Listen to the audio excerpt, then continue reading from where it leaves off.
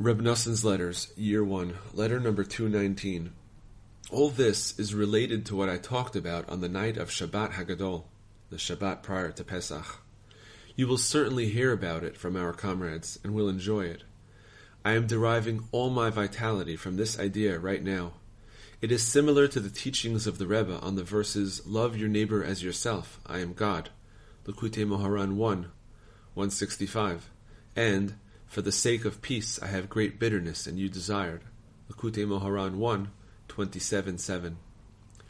But the words of the Torah are poor where they are, and rich somewhere else.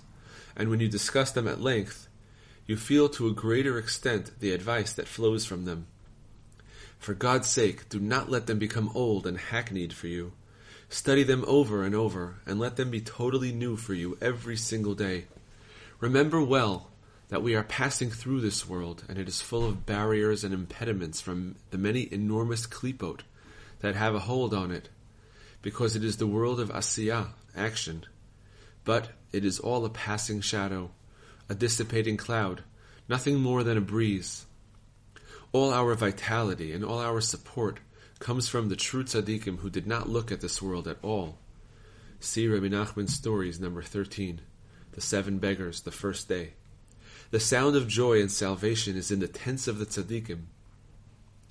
The words of your Father, cautioning you and urging you to always be happy, particularly during this holy festival.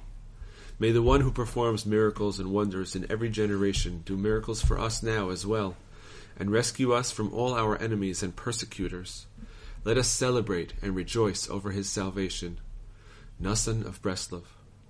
Warm greetings to all our comrades with a great eternal love, forever and ever. Great waters could not extinguish this love.